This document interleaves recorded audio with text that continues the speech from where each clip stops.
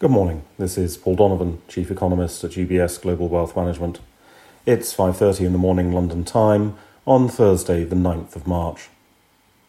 The US Federal Reserve's Beige Book of Anecdotal Evidence from the US economy gave a mixed picture. While many people are tying themselves into knots with their anxiety about whether there is a hard landing or a soft landing, the true story this year may be a lot more about the relative patterns of activity. Some geographic areas do better and some do worse. Some sectors slow while other sectors do not notice a slowdown. The structural changes and behavioural changes in the economy over the past few years make this mixed picture a very probable outcome. Thus, the Beige Book was downbeat on housing activity, but US consumers are still rushing to spend on vacation. Fed Chair Powell's hike policy, something so crude can be called a policy, has hurt housing, because that's one of the most interest rate sensitive areas of the economy. However, the determination to take a vacation is such that leisure travel might almost be classed as a consumer staple rather than a consumer cyclical good these days. Does the Beige Book help judge what the US Federal Reserve is going to do? It doesn't really improve our understanding, to be honest. It points to a more complicated picture than some might like, but the global economy is increasing in complexity at the moment. US Fed Chair Powell testified again yesterday, and apart from changing stance or emphasis with regards to the size of the March rate increase, there wasn't much new information in their remarks.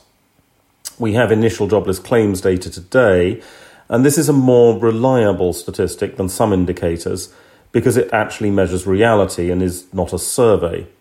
Claims represents the number of people actually making a claim for unemployment benefit, whereas the collapsing survey response rates for things like the job openings data or non-farm payrolls mean that it's very hard to tell if changes in those numbers represent changes in the economy or just a bias amongst a very small sample size. From China, we have the release of February consumer price inflation and producer price inflation. It cannot be stressed enough that Chinese inflation data is a parochial affair, and these price measures have almost no relevance to any other part of the world, unless they're taken as a signal of the level of domestic Chinese demand, and they're not great proxies for the level of domestic Chinese demand. The numbers were weak, consumer price inflation slowing in particular on the back of weaker food prices. The Lunar New Year holidays had a distorting impact here and will also have affected things like travel prices. Japan revised down its fourth quarter GDP data to an essentially flat pace of growth. This is old news for the markets, of course, but it is a reminder that revisions have become more and more of a feature of economic data across economies at the moment. The consensus expectation had been for a positive revision to the fourth quarter numbers. More conservative consumer spending and business investment was behind the downward revisions, and the consumer spending in particular was showing broad-based weakness. The high-frequency data is showing an improvement in 2023, but the scale of these revisions are a reminder that no economy's data should be regarded as being precise. That's all for today. Have a good day.